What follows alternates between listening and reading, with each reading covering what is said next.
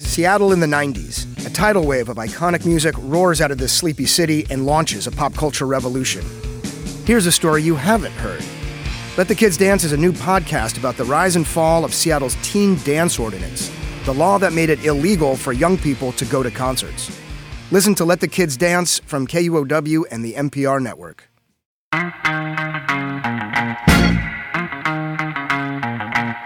This is Sound and Vision from KEXP in Seattle. I'm Emily Fox. On today's podcast, we'll talk with a musician and treehouse maker for the rich and famous. He rubbed elbows with the rising stars of Seattle's grunge scene in the 80s and 90s. No one thought they were going to get a record deal, and then suddenly they were. Then we'll hear how a rapper fuses painting into his latest album called Bobby Ross. I've made the point, though, to not be the Black Bob Ross. But first, I want to share a segment we like to call Cover Me. It's where KEXP producer Owen Murphy chats with KEXP DJ Troy Nelson about his favorite cover songs. The times are tough now, they're just getting tougher. The hold is up and something another cover me. Come on, Troy Nelson, come on, baby, cover me. 'Cause I'm looking for Troy Nelson to find covers for KEXP.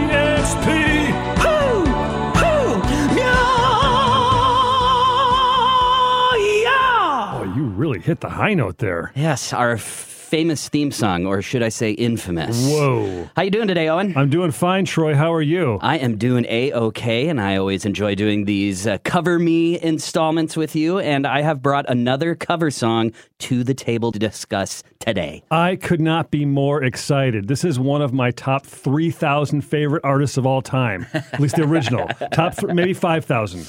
All right, so today, the cover song that we are going to talk about is very local-centric because it is the local artist Deep Sea Diver, and they covered Mariah Carey's Fantasy. Ooh. Yes, very interesting choice. And apparently, Jessica Dobson of Deep Sea Diver, in an interview, said that she's loved Mariah Carey ever since she was a little kid, and her song Hero was the very first piano ballad that Jessica Dobson learned how to play and performed it very proudly at recitals. And then Fantasy came onto the scene, and that's what really mesmerized Jessica Dobson of Deep Sea Diver was the song Fantasy. So the Mariah Carey version, which was on her fifth album, Daydream, which was released in 1995, and it was the very first single for the album Daydream, and it was co-written by Carey and Dave Hall. But also, if you listen to the original version of Fantasy, really, it is the Tom Tom Club's Genius of Love, and they sampled the majority of that song. Really, it's just in the background, the entire track. In fact, in the middle of the song Fantasy, or towards the end, Mariah starts singing lyrics from Genius of Love. So it's a really cool production choice. And of course, Genius of Love is an amazing track and has been used in many songs. But Fantasy, I mean, it was a gigantic track. And that Tom Tom Club song came out in 1981. All right, so we'll play a little bit of the Tom Tom Club, and then we'll go into Fantasy by Mariah Carey. When we come back, we'll get to the Jessica Dobson Deep Sea Diver version as well.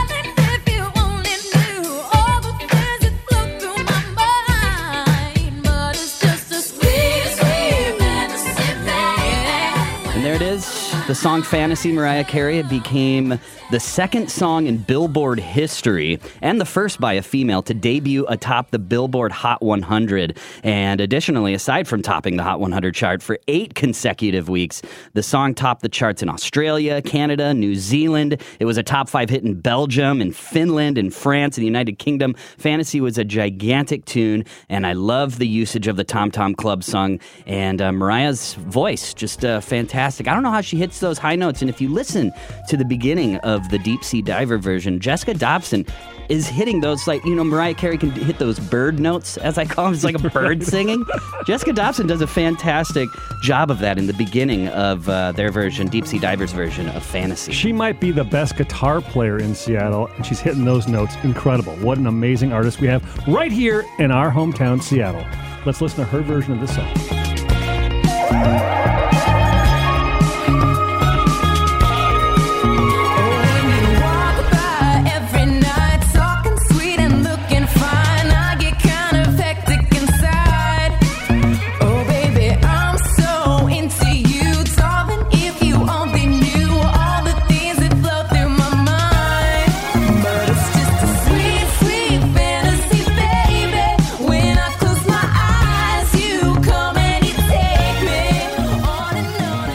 Yeah, just a wonderful take on that song, Fantasy. Once again, that's Deep Sea Diver covering Mariah Carey's Fantasy. And it was released, the Deep Sea Diver version was released in 2016, but they were kicking it around for a while. I saw footage of them performing it at Sasquatch in 2013, so I think that Deep Sea Diver's been performing this for a while. Jessica Dobson stopped by the KEXP studios and performed it honoring International Women's Day, which was very cool. And it was available on a limited edition cassette tape, which of their album Secrets, and it was added to the cassette tape version of that, which I really want now that I know that fact, because it's not on the vinyl version or the CD version, but there you go. All right, well, you've heard Fantasy from Mariah Carey, the cover by Deep Sea Diver. How about the live in-studio version recorded right here at KXP of Fantasy by Deep Sea Diver as we say goodbye, Troy? I'm Owen Murphy. I'm Troy Nelson. This has been another edition of Cover Me here on Sound and Vision on KEXP. Seems like I'm dreaming, but I'm still sleeping. It's just as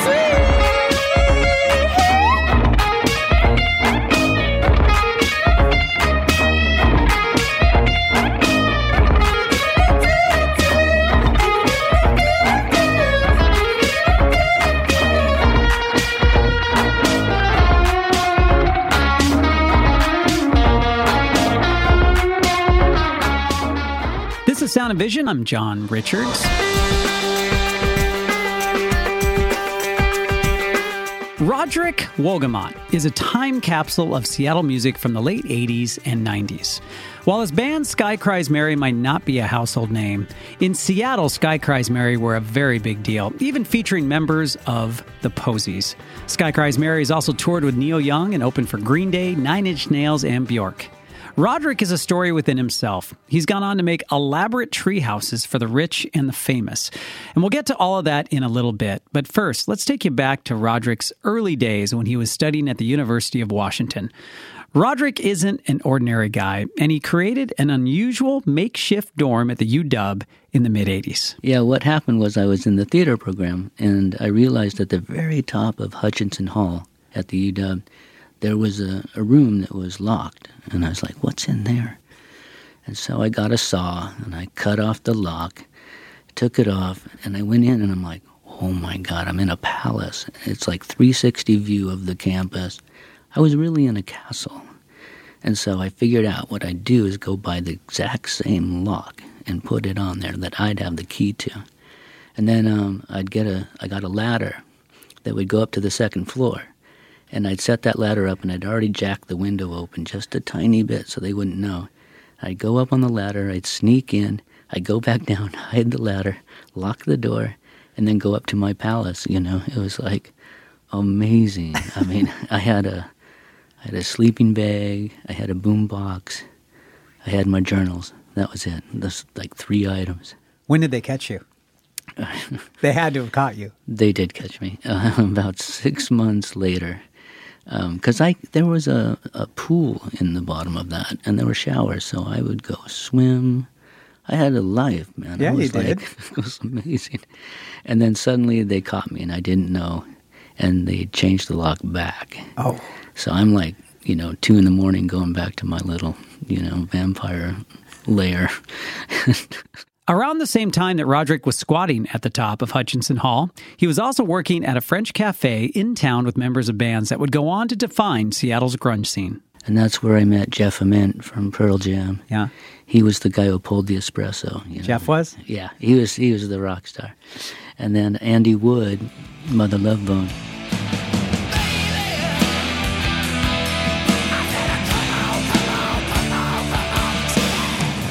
He was the dishwasher. That place was infamous. So that was the first time I saw, like, you know, Sub Pop people coming in and meeting with Jeff and Stone and the gang, you know, and Mark Arm for Green River at the time. And it was funny. We'd kind of argue in the morning because, you know, Jeff Ament wanted to hear, like, Aerosmith, and Andy wanted to hear Elton John, and I wanted to hear Bauhaus. You know? In the end, the band that won was The Cult. The Cult was the thing that brought everybody together. We all agreed on that, so that was pretty much our soundtrack.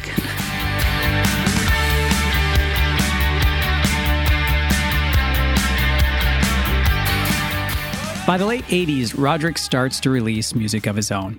He's logging hours at Seattle Sub Pop Records, and he's rubbing elbows with those who would become the stars of Seattle grunge. I remember, like, trying to raise some bucks for, like, I think I made $5 an hour at Sub Pop stuffing singles for Bleach, you know, which is so funny because now Jack Endino's in my band and is producing the new album. Jack Endino is a producer who worked with Mudhoney, Soundgarden, and Nirvana. You know, and I remember Kurt coming over and going, you know, thanks a lot, and he was so polite. And he said, what's that? And it was my new vinyl for the first album. And I'm like, oh, it's my industrial record. He's like, cool. There's been many interactions, but that one meant a lot to me. Cause, yeah, Kurt Cobain, you know, gave you the... His first album, my first album, same time. You know, who would have known? Wow.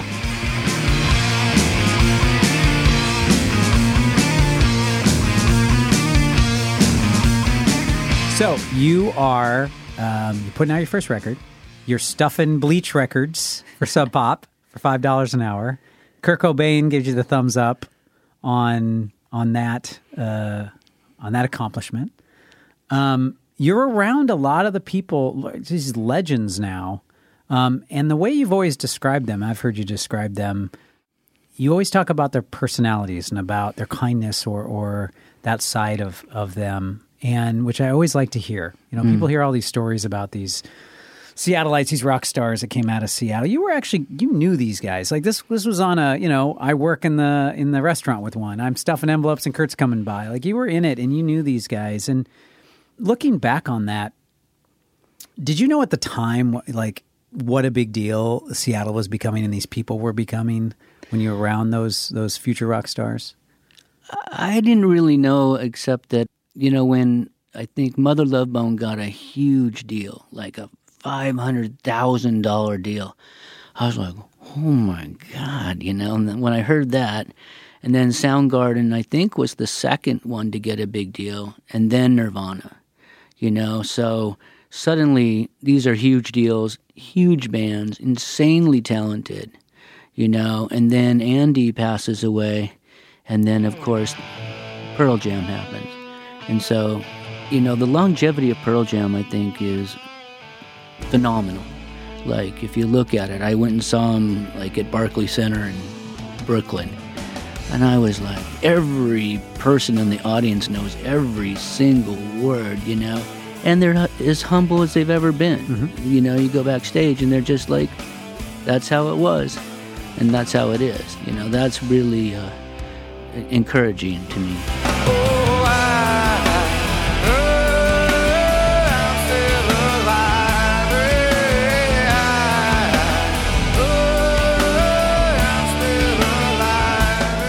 When you look back at the city then, such a different city, people wouldn't recognize a lot of the town that was then.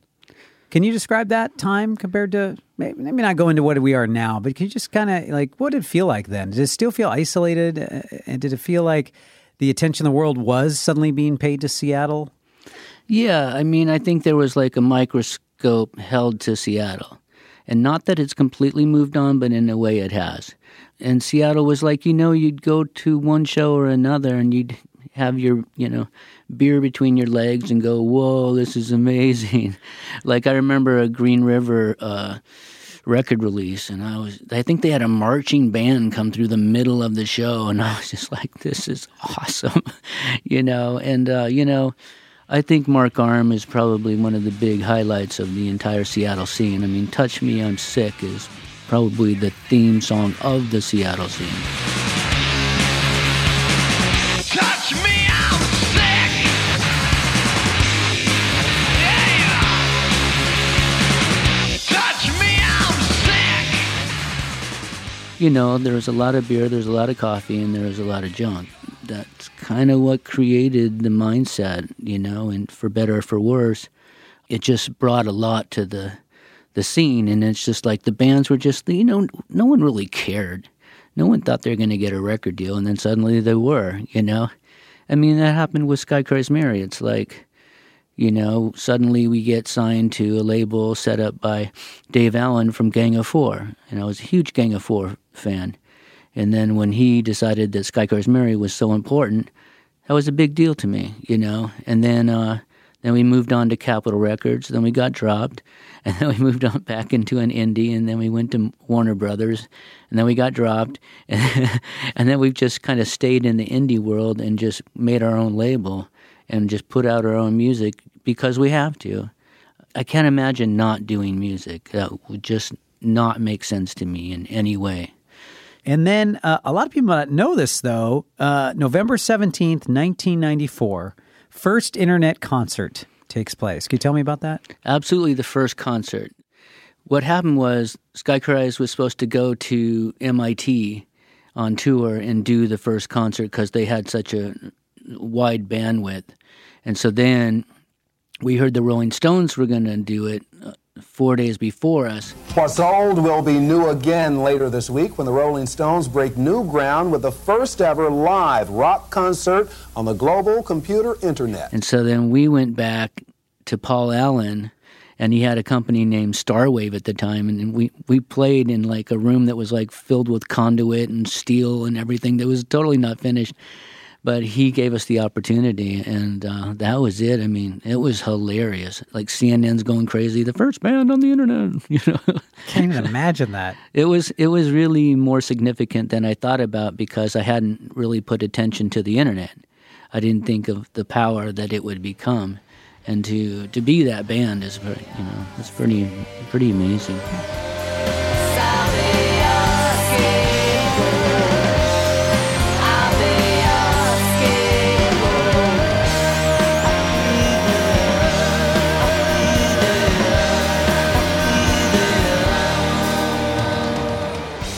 Sky Cries Mary, first internet concert in the world. And you all around that time, too, you were touring with pretty big bands, right? You had played with Nine Inch Nails, Bjork. I know you're doing big festivals.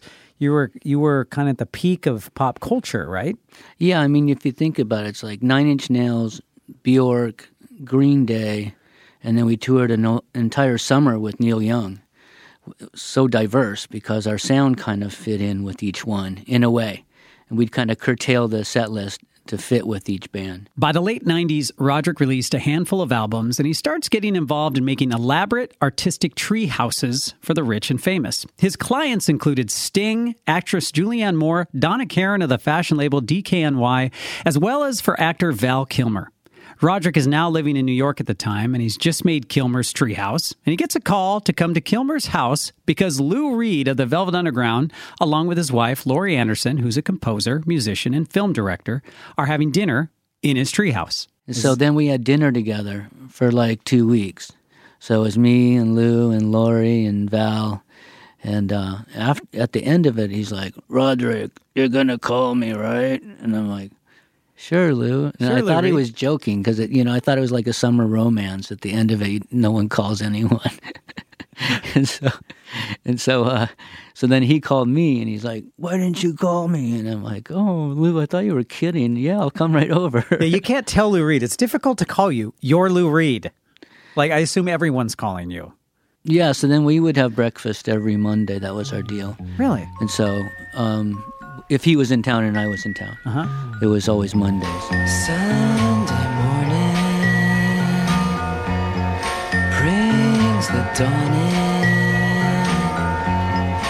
It's just a restless feeling by my side. So that really was incredible because we just talked really music theory and kind of the tech side. You know, he was really worried about what was happening through bands just creating music for the internet.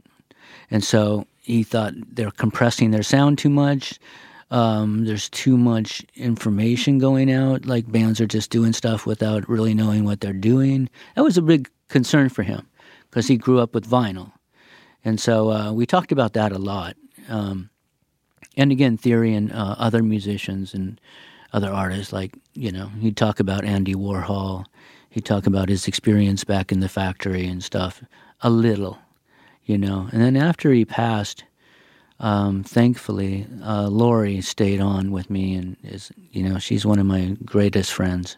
So we have breakfasts together now. Oh, that's nice. And probably talk back about Lou Reed. A little bit. What'd you learn from him? Integrity, I guess. You know, staying true to your heart and to music. Not compromising. That was his whole thing, you know, just write what your heart tells you to write. And that was everything to me. It made sense to me.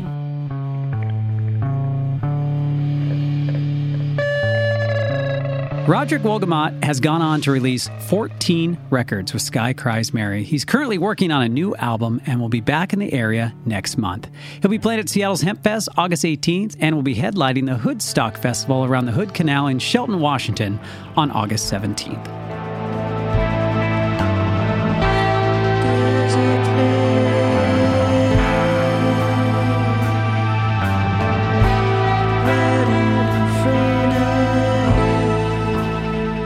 This is Sound and Vision. Tacoma, Washington's Perry Porter is out with a new album. It's called Bobby Ross, a play on the PBS painter Bob Ross.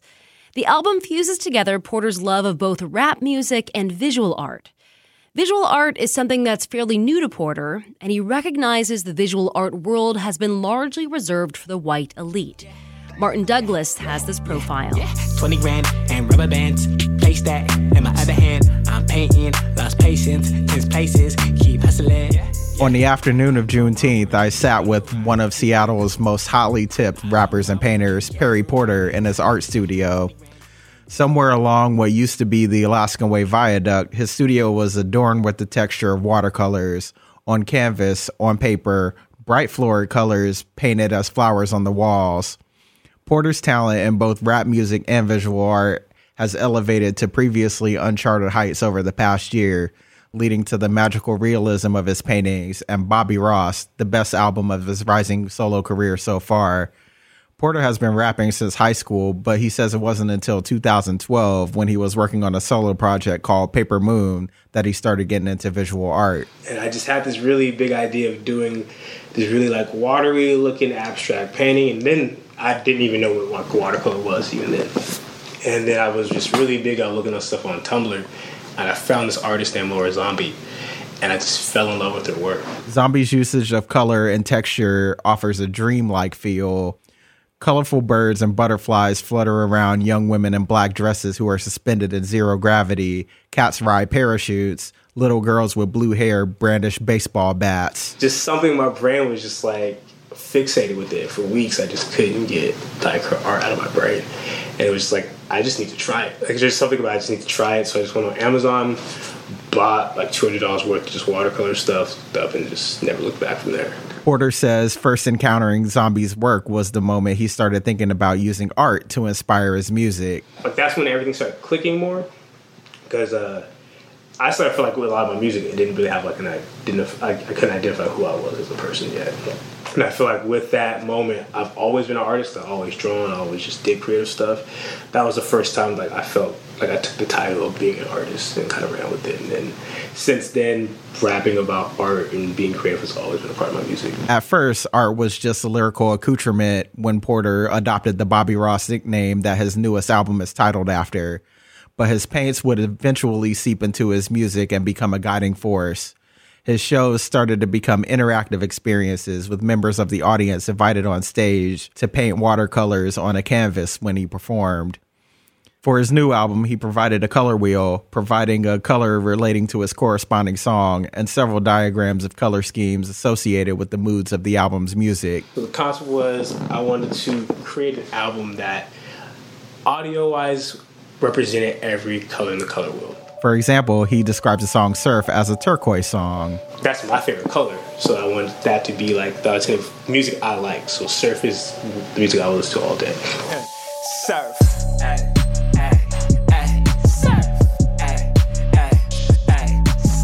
Then there's songs like Bust That's the yellow song, and it's the song that's about the girl. I said, baby, you look nice today.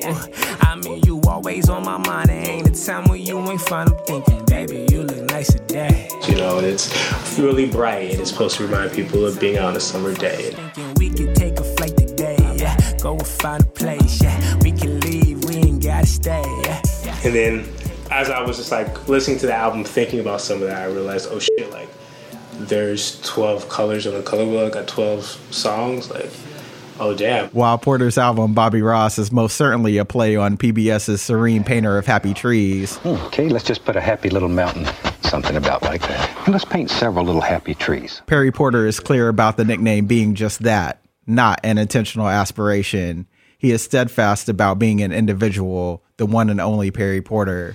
I've made the point, though, to not want it to be the Black Bob Ross. I wanted to like take ownership of that. So, because even though I don't have a problem with being Black Ross, I always have this weird thing of being like compared to the white superior shit all the time. The perspective of being a black artist not only circulates in Porter's mind when he's painting, but it also comes up in his music, especially on the album.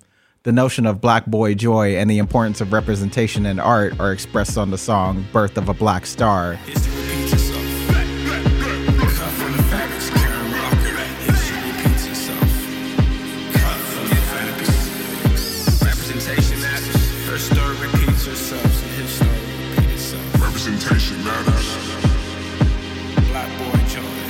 Black artistry naturally, almost obviously, courses throughout Porter's latest album, Bobby Ross. In Bobby Ross opener, The Joy of Painting, you can hear black visual artist Carrie Mae Weems chatting with filmmaker Terrence Nance about imbuing your personality into your work.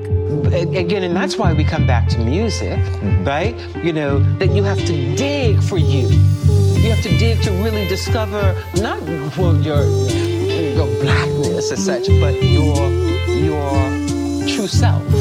As a bookend for the song Nothing New, there's an audio snippet of painter Jean-Michel Basquiat. He observes the complications of being a brilliant, once-in-a-lifetime talent in the gallery while being just another black man in the streets. To go from a place where you're in a gallery or you're at parties or you're in a place where everyone knows who the hell you are and it's looking at you or hoping to do drugs with you or hoping to get laid by you. And to go back out in the world and to be just this black guy walking around looking kind of bummy to most people's eyes, that also was a mind. In the song Shark Fin, you hear poet Maya Angelou recalling a pivotal conversation with Tupac Shakur. And finally, I said, when was the last time anyone told you how important you are? Did you know our people stood on auction blocks, were sold, bought and sold? Did you know so that you could stay alive today? And finally, he heard me and stopped talking and started to weep. Perry notes the difficulty of being a black man in the art world, a scene he feels white elites have had a strong hold on since its inception. Somewhere in society, they've gotten this really weird hold on the art world. There's this really, really weird mystique hold on the art world. And like, white America has more control over the art world, I would say, that once... I've said this with anything. I feel like once a black person or a person of color has a white fan base, you are accepted. Perry finds himself navigating the social hierarchy of the art world as a visual artist and rapper. I'd get so much more artistic or even intellectual respect when I say I'm a painter first. Then when I mention I'm a rapper, from first part, I've never really got respect for being a rapper. I don't look like a rapper, so I've never gotten respect like a rapper because I look more like a painter or because painters have more of like the intellectual thing to them. People give me far more respect, far more freedom. they're willing to pick my brain a lot more. Either way, Perry says fusing art and music has made him come into Singularity more than any project before it. I feel like I'm coming into just my own, and no one can do Perry better than Perry at this time. I'm not focused on trying to be anybody else. I don't feel like my music sounds like anybody. Perry says he's taken a new sense of ownership over his identity as a rapper and a painter, and others are starting to take notice. My friend did tell me the other day, like, we were having a conversation, and he was kind of just, because he gets on me a lot about taking more ownership of who I am. Because he's actually said a lot too. He's like, you don't realize the position you are being the rapper and painter and what you do. Porter emphasizes his awareness of history is so often whitewashed due to a deliberate lack of inclusion of people of color. He sees very few faces of color in the upper echelons of the art world. History is so often tied to the art of people living while history is happening that it's easy for the sort of people who frequent museums to ignore the personhood of those not represented there. On the other side of the duality his artistry represents, people invested in the rap world are excited by Porter's involvement in visual art. But I will say, though, rappers love the fact that I'm a painter. That has been my favorite part, is seeing how much the rap world loves that I'm a painter. As Perry Porter navigates these very different creative worlds, he manages to explore both with the singularity, a lot of personality, a constantly evolving sense of who he is both personally and culturally. For Sound and Vision, I'm Martin Douglas. My self-love shouldn't bother others. Now, yeah. We transparent like these watercolors. Look, my self-love shouldn't bother others. Yeah, transparent like these watercolors.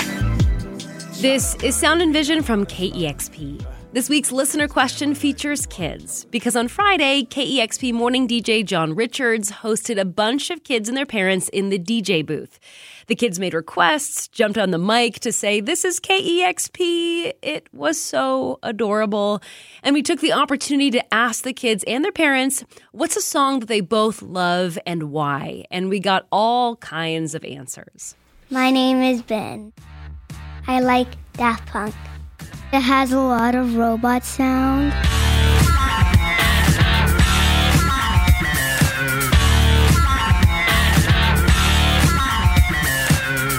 My name is Mayan. And my name is Armando Paz. Where Is My Mind by the Pixies? It's a really great song, and we love it. Yeah. When the Pixies comes on and Where Is My Mind, yeah, we usually kind of jam out to that. Yeah. Yeah. What are your memories of that? I remember my brother running around and dancing to this song. Maceo, yeah. And he's Maceo's 4, and so he runs around screaming, "Where is my mind? Where is my mind?"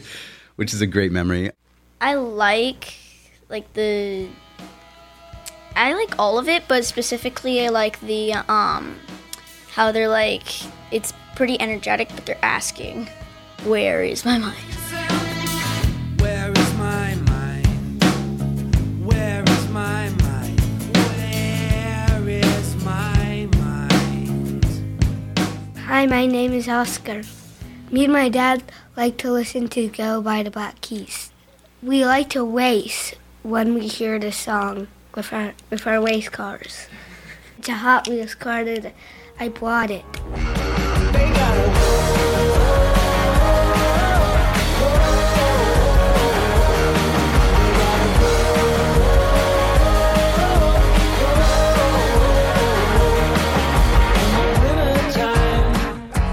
Hi, my name is Greta. Hi, my name is Thorson. Hi, my name is Freya. My favorite song is High Hopes. I don't play it at home because Dad dances to it at home.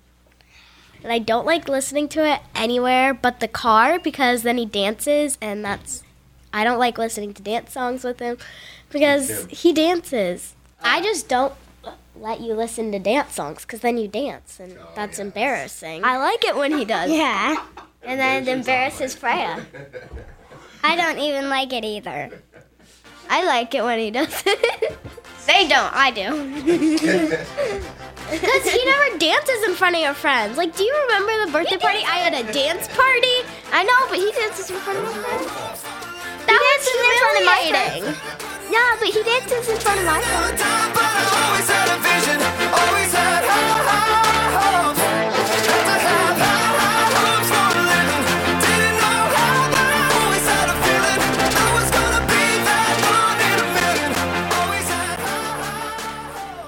I just love that last answer. It's so good.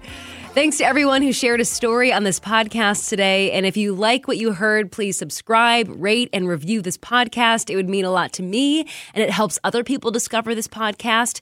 And if you really love this podcast, KEXP would love to see a one-time $20 donation at kexp.org/sound. Well, before we wrap up this podcast today, we have to ask the question, why music matters. If you're not familiar with KEXP, our tagline is where the music matters. So to break down why it matters is Megan Jasper. She's the CEO of Sub Pop Records in Seattle. I think music matters because it allows for us to explore emotions and feelings that we have, and it provides the safe way for us to explore those feelings. And in that exploration, I think it connects us. It makes us understand each other better, and it makes us understand ourselves better. And we always need more of that. That was Sound and Vision. Thanks for listening.